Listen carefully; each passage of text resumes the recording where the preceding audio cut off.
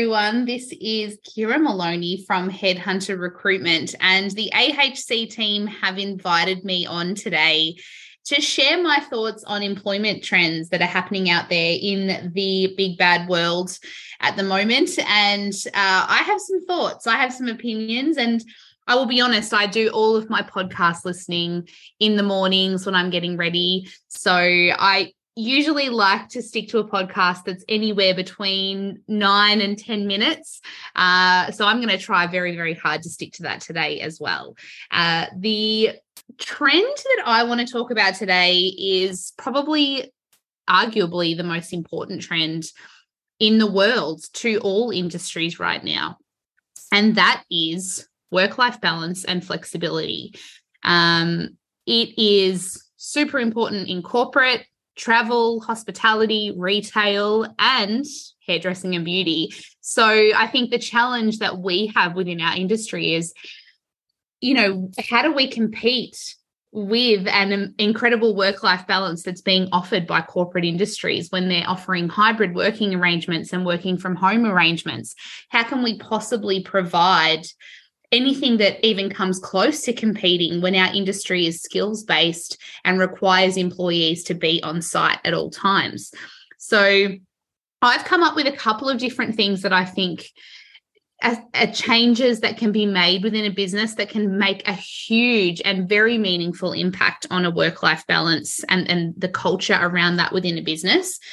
But before I present those, I think I really want to address, firstly, what work-life balance actually means, because everybody has a very, very different scale of what a quality work-life balance is.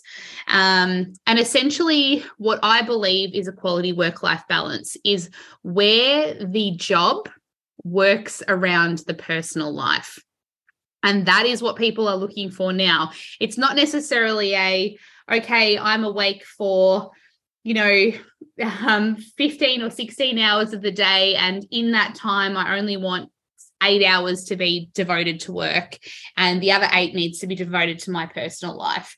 That's not what it's about. It's about, okay, I have these commitments throughout the day, and how is my job going to mold around those things? And by those things, I mean hobbies, family commitments, me time, things like that. When you're working from home, it's very easy to, quickly jump up and put a load of washing on, or quickly run out and pick up the kids from school and get them home before you jump back on the laptop. And that's not something that can easily be offered within our industry. Don't get me wrong, some businesses are offering this, but it's not easily and, readily available within our industry. So to compete, how do we compete? How do we provide a workplace that is flexible and provides an incredible work-life balance when we are based in this industry? Number one, the thing that I'm seeing a lot and is being spoken about a lot, and this is probably over the last 18 months, I've seen big conversations around this, is closing on Saturdays.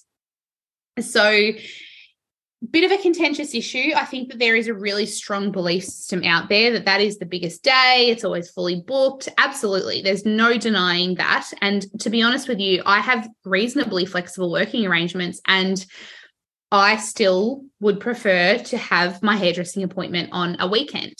But realistically, people are now able to facilitate their appointments on a weekday. When they are hybrid or they're working from home, there's no reason that they can't come to your salon and have their hair done while their laptop is in front of them. If they want to have a catch up with their hairdresser, obviously that's not going to happen. They're not going to have a productive, hour of power of work or anything like that. But if the time can be spent really powering through some work, they can normally make a hairdressing appointment work on a weekday. So it's something to consider, is while the world is changing into these flexible working arrangements, also the world is more available on weekdays. So I don't know, maybe it's worth surveying your clients, finding out how many people are you realistically going to lose by dropping those days. Because the one thing I will say is this: we see a huge amount of application uptake on job ads where it is a Monday to Friday work arrangement.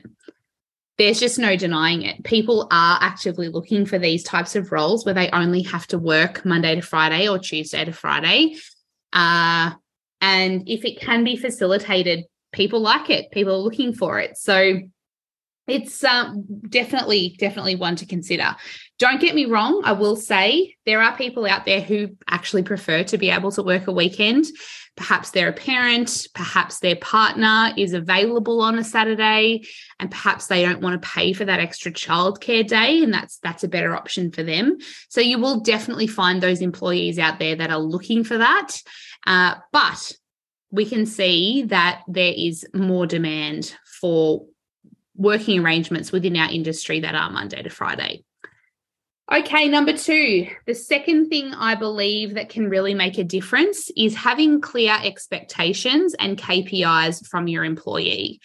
And if you are tracking this, you will be able to see, okay, is that person able to achieve the KPI that I've set for them within a 4-day period rather than a 5-day period. Some people are just more productive when they have more time away from work, where they're fully rested, fully recovered, and able to sort of come back in with a bang. I really think that this is a fundamental thing that obviously businesses should be doing. They should be tracking what their employees are making, and they should be really aware of expectations, and vice versa. The employee should be aware of those expectations too. But how amazing would it be to offer an employee the opportunity to only work 30 or 32 hours a week if they are able to achieve their goals within that time frame? So having those clear expectations can be really key to knowing whether you actually really need that person on the floor on a full-time basis, or whether you can facilitate part-time work for them if they're achieving the same goal. Sometimes I write a job ad for people and I say, is this a full-time or part-time position? Look, a lot of the time, most people will take what they can get. So they're open to full-time or part-time. Some people are hard on, I need a full-timer. So it really, yes, absolutely, you won't get through as many clients, but what they're actually achieving in that time with clients could be a lot more productive if it's clearly outlined what you expect from them. So yes, know what your KPIs are from that employee, know the expectations, make sure they're clearly communicated, and potentially offer some flexibility to that person if they're achieving those goals. And number 3, this is very hard for business owners out there. I know that hairdressing and beauty industry business owners and managers are so hardworking. We play phone tag with you all the time. We completely understand why. You're on the floor, you're working at the moment. It's a short-staffed industry right now. It's really hard to find quality people, and therefore you, the quality people, are on the floor working and serving your clients. But what we do see a lot of the time is you pushing yourselves too far. You're not having really, really strong boundaries around work-life balance, and that, I guess, that makes things hard as well. I think for employees in your business, it really creates an expectation that they have to do the same thing. You leading by example is super important. So if you are sick, if you're unwell, don't power through and come in. If you take time off, don't come in during your annual leave and check in or quickly do that one client. Take time off meaningfully. Enjoy rest and relaxation because your employees will see that and they will feel more licensed to do exactly the same.